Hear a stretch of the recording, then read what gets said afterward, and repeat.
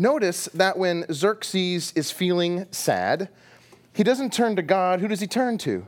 His buds. Like that commercial, grab some buds. He's just going to grab his buds. And when he's feeling this emptiness inside, he misses his wife, he doesn't turn to God. He turns to, give me virgins, give me more women, give me more. I know what you're thinking. You're thinking, yeah, but he's a Persian. He doesn't know God. That's true. You're right. He does. So how could we fault him for, not trying to turn to anything and everything but God, since he doesn't know God? He thinks he's God. But we know God. And we do the same thing. We turn to anything and everything but God first. When we're sad, we go to our friends. We go to our spouse. We go to our children. We go to the golf course. We go to the bar. When we're needing something, we fill it. Another boat, another video game, another whatever. Maybe what we should do is try God first.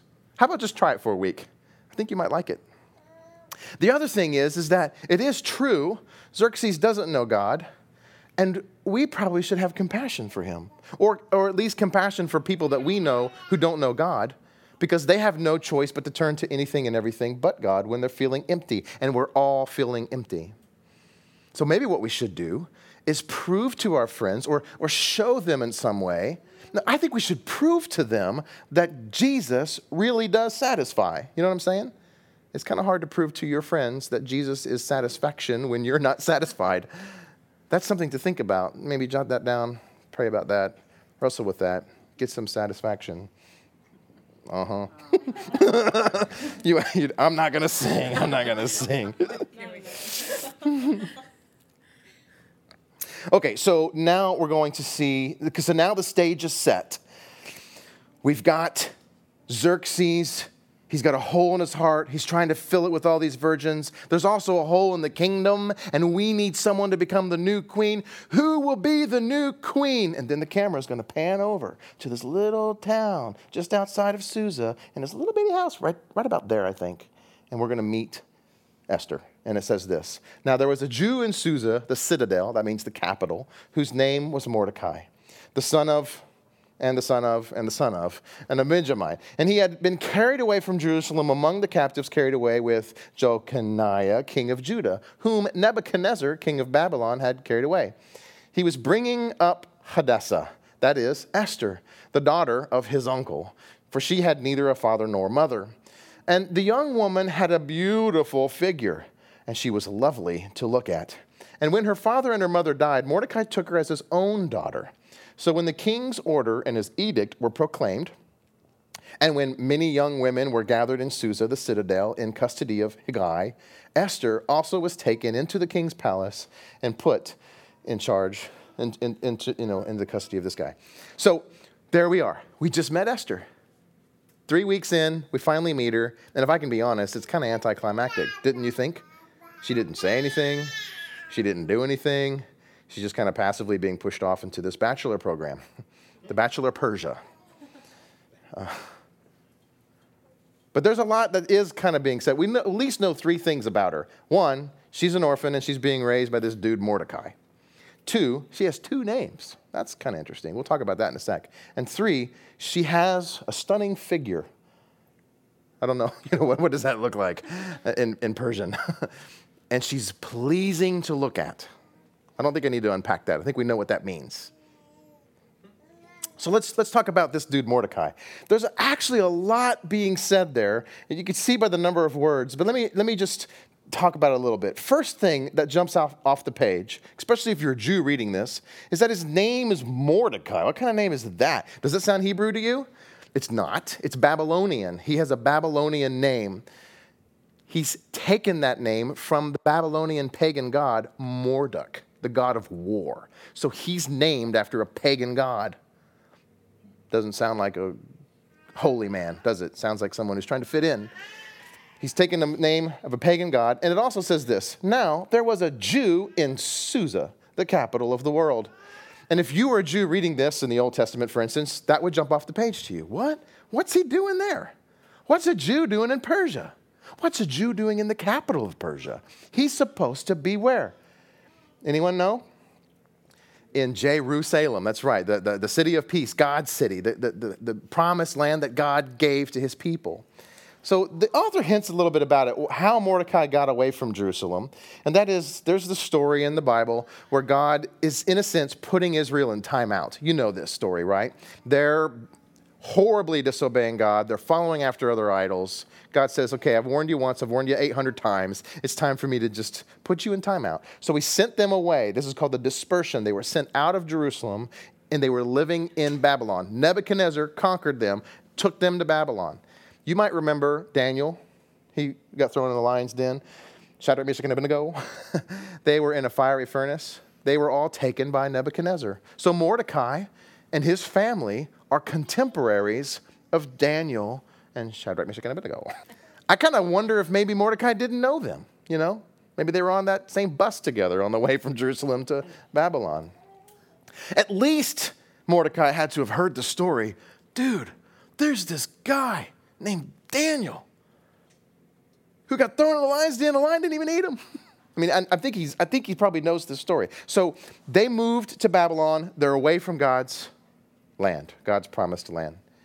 Now, Nebuchadnezzar dies, and his predecessor is, anyone know? His name is Cyrus. Cyrus becomes his predecessor. And Cyrus told the Jews, y'all can go back home. God basically says, okay, your timeout is over, go back home. And Isaiah at that time says, we need to go home because this is God's place, this is where God dwells, and we need to go back. So you can read in the book of Ezra, their journey back, or you can read in the book of Nehemiah how they go back and rebuild the temple. Now, not all the Jews went back. Some of the Jews says, I don't want to rebuild the temple. I don't want to do all this work. I'm going to stay in Babylon. I'm going to stay in Persia. And some of them even went to the citadel. That's the capital of Susa, the capital of Persia, which is the wealthiest city in the world. So what did Mordecai do? Did he go back to Jerusalem? No, he went to Susa. So is Mordecai walking with God? The answer is no. He's not walking towards God. He's not walking with God. He doesn't have a temple. He can't make sacrifices for his sins. There's no high priest. He's walked away from all of that to the richest city in the world. So he's walking away from God. And that's, as we've said before, this is sort of a godless book. There's no mention of God. There's no prayer. Mordecai kind of exhibits this man who's got one foot in, He's a Jew, but then the other foot firmly planted in worldliness. You could say he's a lot like Lot. You know, he's living in Sodom and Gomorrah. He's living in Persia. Interesting. I wonder how different it is from you and I. We don't live in Jerusalem. We kind of live in Persia. We have the bachelor program. We're not much different than that culture. You could say one of the richest countries in the world. Sex is the god of America. We know that. We live in that culture. I wonder if you're thinking in your mind, I'm not so different than Mordecai. Yes, I'm a Christian, but no, I'm not really following Jesus. I'm not an atheist. I believe that there's a God, but I'm not really walking with him. I haven't talked to him in a while. I wonder if maybe we should discuss that. And here's the way I think of it, because I read an article once, Americans are really good at this thing called compartmentalization. Have you heard of this before? It means you put your life in compartments. You say, I'm a Christian when I'm at church. I'm maybe even at home, I'm a Christian. But then at work, I'm one thing. And on the baseball team, I'm another thing. And, whenever I'm on the golf course, I'm another thing. And, and when I'm trying to sell, my product, I'm a totally, I'll be whatever I need to be in order to make the sell. We can compartmentalize our lives. And I don't know about you, but I am good at this. I used to be a youth pastor. I'd hang out with the kids and burp and fart and do funny things. And then I'd go home and be sophisticated and drink expensive coffee. Do you guys compartmentalize? So here's the question. How are you one person in one context and then a different person in an altogether different context? Or in other words, in what ways are you like Mordecai? You're Persian, you're Babylonian, and you're a Christian. Okay, well, let's move on. So now we get to this verse here. We're going to meet a little bit more about Esther. It says, now when the turn came for each young woman to go to King Xerxes, after being 12 months under the regulations for women, through this 12-month boot camp, since there was this greater period of the beautifying, 6 months with oil of myrrh and 6 months with spices and ointments, When the young women went to the king in this way, she was given whatever she desired to take with her, so she could wear whatever jewelry, whatever clothes she wanted to wear, to go from the king's harem, to go into the king. So in the evening, she would go in, and in the morning, she would return to the second harem in custody of Shazgaz. That's an interesting name, isn't it? One of you guys should name your son that. Shazgaz. The king's eunuch, who was in charge of the concubines. She would not go into the king again unless the king delighted in her and she was summoned by name. So here's the situation. These women, after soaking in potpourri for a year, potpourri, however you pronounce it. Why do they spell it potpourri if it's pronounced potpourri? Oh, okay, all right. Okay. So they're soaking in this stuff for a year. I mean, they've got to be soft and sweet, and they smell good. And then they go into the king. They get to wear whatever they want. They get to take whatever jewelry they want. And then they have their one night with the king to impress him. And then after that night, they leave the harem and go to the concubines. Does that make sense? So they leave. You're done. You've had your chance. Now you're going to concubines. And what happens to them is they have to sit there for the rest of their lives. And if the king remembers their name, he can call them back. But chances are he's not going to. But they're not allowed to go back into the world. Isn't that interesting? They have to sit in this palace. I mean, they're going to be taken care of. They're going to get to eat. They get to keep that jewelry. But in the end, that's it. The king's not going to let them go back into the village and get married to another man or sleep with another man. This is the king's woman. She's been branded, and now she has to stay in the palace. Interesting. Now, we didn't talk about Hadassah's two names, so let me just talk about that real quick. She has two names. Kind of like Mordecai's got one foot is a Jew and one foot in Persia. Esther really does have two different, maybe, identities. She's Hadassah and she's Esther. So her first name is Hadassah.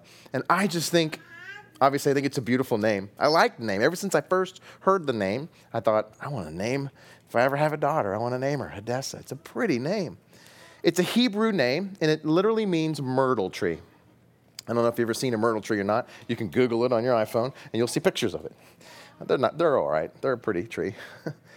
But myrtle in the Bible, in the Old Testament, is often seen as a referent for God's righteous ones.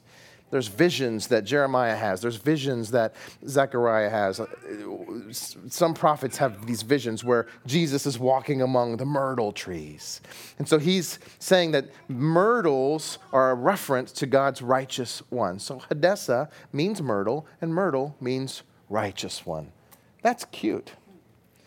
But Esther is her Persian name, and it either comes from the Persian goddess Ishtar, where we get Easter from, or it could also mean hidden, or maybe it means both. Commentators argue. What I think is interesting is that her name is Righteous One in Hebrew, and she chooses a Greek name, a Persian name, in order to kind of hide out among the Persians, in order to blend in and fit in, just like Mordecai did. And she chooses the name that means hidden. So she's hiding with the name that means hidden. So you got this righteous girl who's hiding out in the palace of King Xerxes, and her name means hiding out. I like this story so far. I want to talk more about that, but we don't have time. We got to move on. So she is going to go into the king next. Let's see what happens. Now, Esther was winning favor in the eyes of all who saw her. This is verse 15. And when Esther was taken to King Xerxes into his royal palace, the king loved Esther. And we have to be careful with that word loved. It doesn't mean he fell in love with her and he stopped looking at girls from that point on. Stopped playing the Bachelor Persia game from that point on. Stopped messing around with his harem and his concubines. That's not what that word means. It could literally mean he just lusted after her. We see it a lot in the Bible with Tamar and Delilah. I mean, the word love doesn't always mean, oh, they're in love. They're drawing hearts on the tree. You know, that's not what's happening here. I don't think. So he loved her more than all the other women, and she won grace and favor in his sight more than all the other virgins. I think if we were watching this on the reality TV program, we would all be pulling for Esther. I mean, First of all, we know that she's the hero of the story, right? So she's going to win. We already know that. I don't want to spoil it for you, but you know if the camera pans in on this little orphan girl after all that mess, you know who's going to win. We already know. But I think if we were watching this on a reality TV show, we'd all be rooting and pulling for Esther. And the reason why I think that is because of this word favor. You see it a lot. If you read all the verses, she wins favor immediately with the eunuch that's taking care of her. She wins favor with her competitors. These girls around her, they like her. They want to make an alliance with her. She wins favor with everybody, it says, and she was winning favor with all who saw her. So that's including you and me. While we're watching it on TV, we're like, I hope she wins. And what is interesting about that is the word favor literally can be translated grace. In fact, it does translate it grace, right? It says favor, grace. It just uses those words simultaneously. And so what's happening here, and this is a concept, you probably know this already, all throughout the Old Testament, God shows favor. He gives grace to certain people. You might remember Joseph. He got thrown into slavery. He's hanging out Potiphar's house, and it says, and God gave him favor. And Potiphar gave him the keys to the kingdom. Then he got thrown in jail, and God gave him favor, and the jailer gave him the keys to the jail. God is giving favor to Joseph, for instance, and he's giving favor to Esther.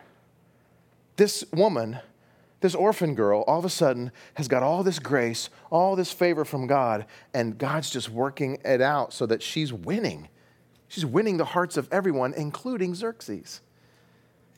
Now, here's what's interesting. I know the text doesn't say that, right? It doesn't say, and God gave her favor. And God pulled the string so that everyone liked her. That's not what it says.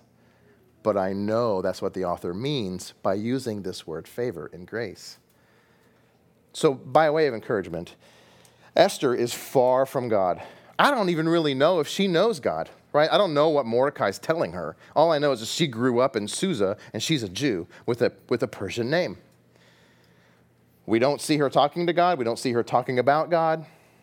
She may not even be walking with God at all. And yet God is with her and finding favor and giving her favor to win the hearts of everyone. And so in your life too, you may feel like God's not there, but he's with you. I know that he is. You may feel like you've run from him or you haven't talked to him in a long time, but it doesn't matter. He's with you. You may not be with him. He's with you. That's good. Can I get an amen? Amen. Maybe you needed to hear that tonight. I did. I needed to know that even though sometimes I get mad at God, sometimes I run from God, he's there.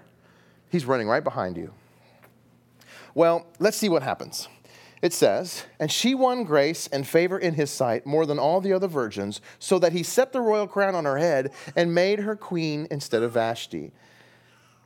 Kind of what frustrates me a little bit about these last couple of verses is that it skips all the juicy details. What happened? All we know is Esther goes in, a contestant, and comes out a queen. All we know is that she's winning favor. It's her turn to go. She goes in, and she won. The end. But I'm kind of thinking, but what happened in there? What did she do to win? Now, some people at this point in the story, maybe you've heard this before, they try to tell the story in a way that makes her look really good. Maybe she went in and read the Bible to him. Told him a story, about the ancient God of Israel. Maybe you've seen the movie One Night with the King. I don't know if you've seen it or not. I like the movie. When I made a video about why we named our daughter Hadessa, I used a lot of clips from that movie. I like the movie. I wish Xerxes was a little scarier looking in the movie. But one thing I didn't like about the movie is that's how they portray it. She goes in and she's got this necklace, and the necklace has got letters flying on the wall, and she just wins his heart. And you get the sense that maybe she didn't sleep with him. He just fell in love with her for her mind. I think that's a stretch. I mean, lots of reasons. Let me just give you lots of reasons. One, we know Xerxes.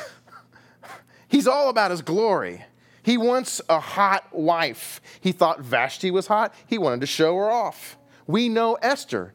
What we know of Esther is that she's being raised by Mordecai, and she has a great figure, and she's pleasing to look at. So, we know that Xerxes has a harem of women, and he's getting one every single... So what do you think happened in that room? Did she sleep with them?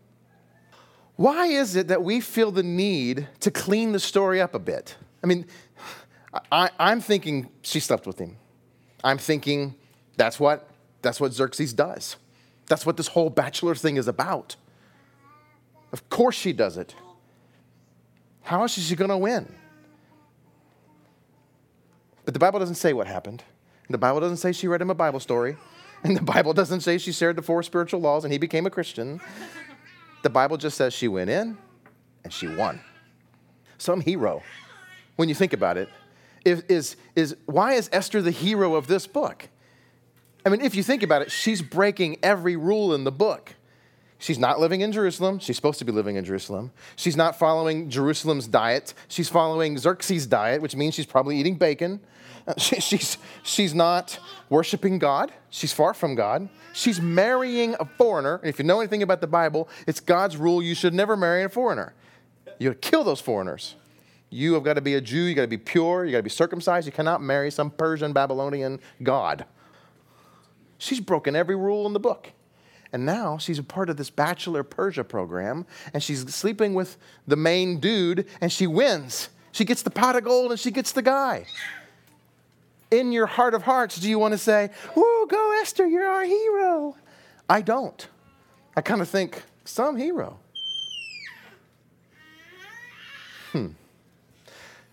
Okay, so I mentioned earlier, when we first launched this series, that the reason why I think Esther is an important book for us at Missio Dei is because the story forces us to ask ourselves, how do you live in a cultural context when you are the religious minority? In other words, the story of Esther is about this religious minority, these Jews, who are living in Persia, where sex is God, where Xerxes is God.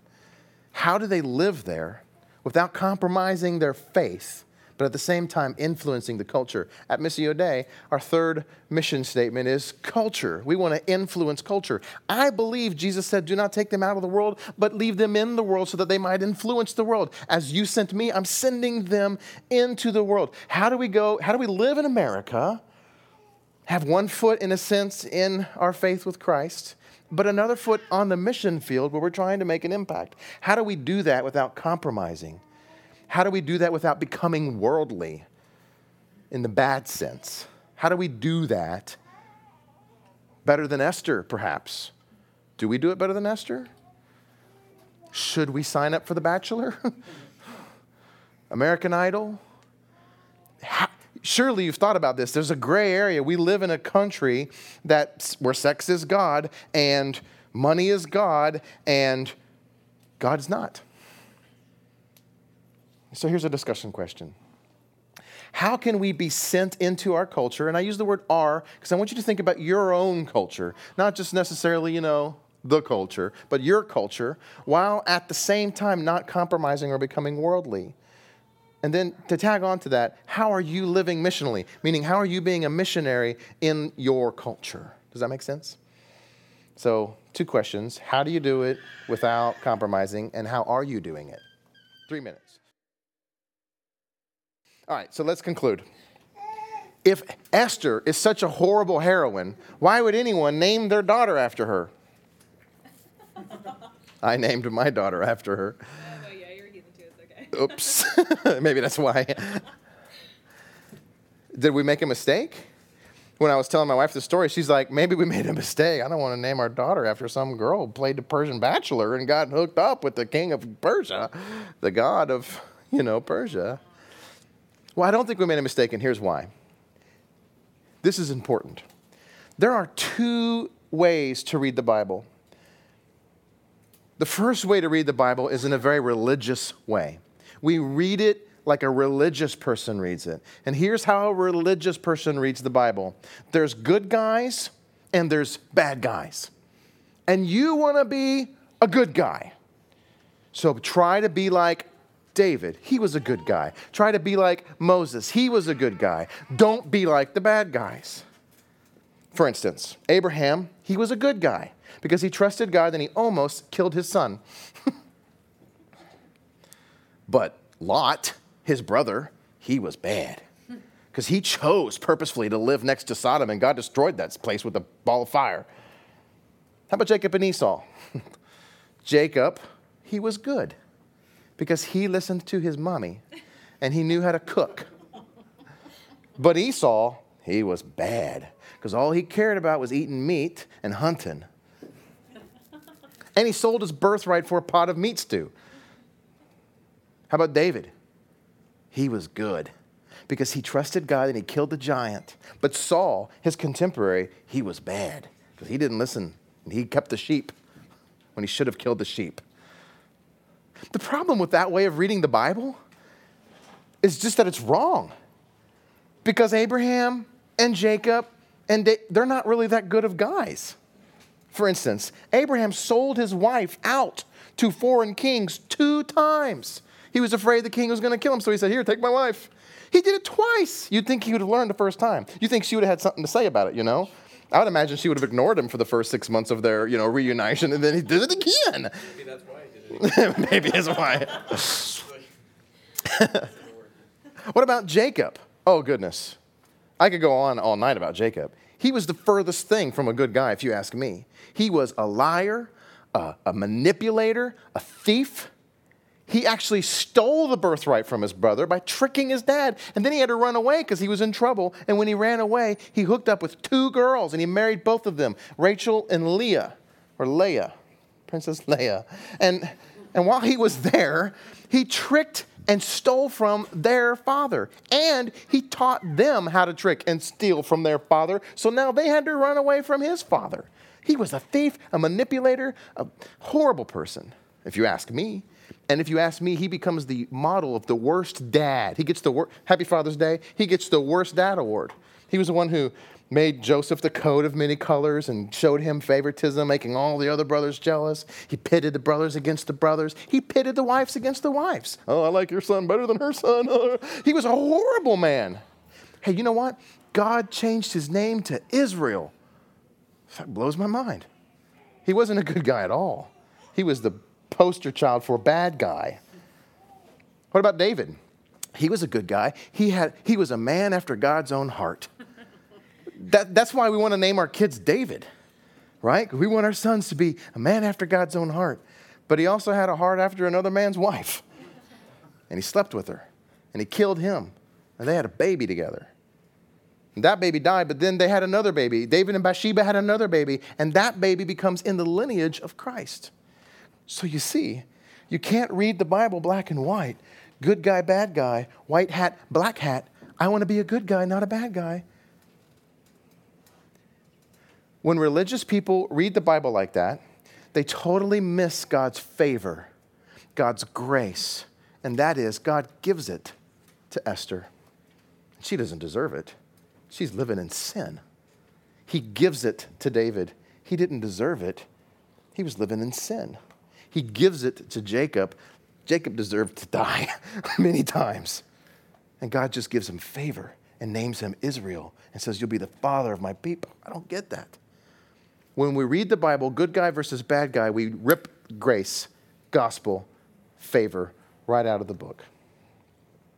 The other way to read the Bible, the correct way to read the Bible, the way we read the Bible is there's bad guys and then there's Jesus. And that's it. So don't try to be like David.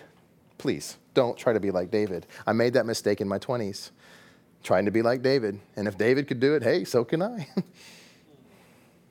Don't be like David, be like Jesus. Don't be like Jacob, be like Jesus. You can name your son David, you can name your son Jacob, because in the end, it's not their life that you're after, it's God's favor on their life that you're after. The whole Bible's about Jesus. He's the better everything. He's the better Jacob. He's the better Isaiah. He's the better David. He's the better Esther. I just have to say it the way Keller says it. He always says it best. Jesus, and this is just a little snippet of a long sermon he does.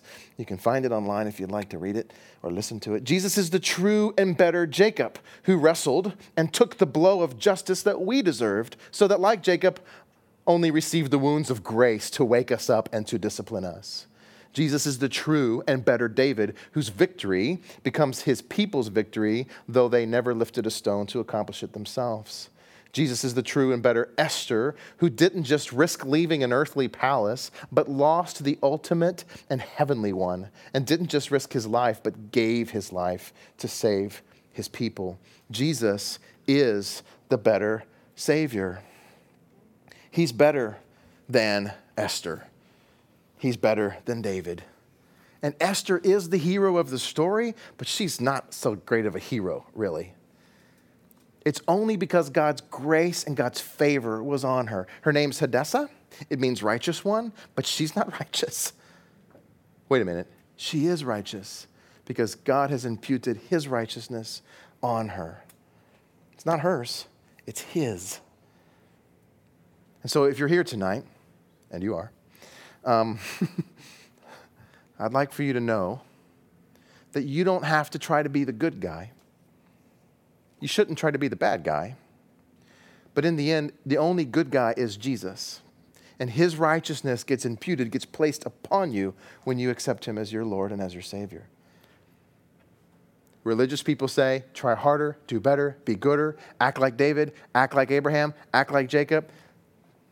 Non-religious people, Christians, followers of Christ, say, Jesus is my Savior. And without him, I'm a wicked, evil, compartmentalizational heathen. But praise be to God, Jesus has somehow found favor on me and given me grace. He is the better Savior. Amen.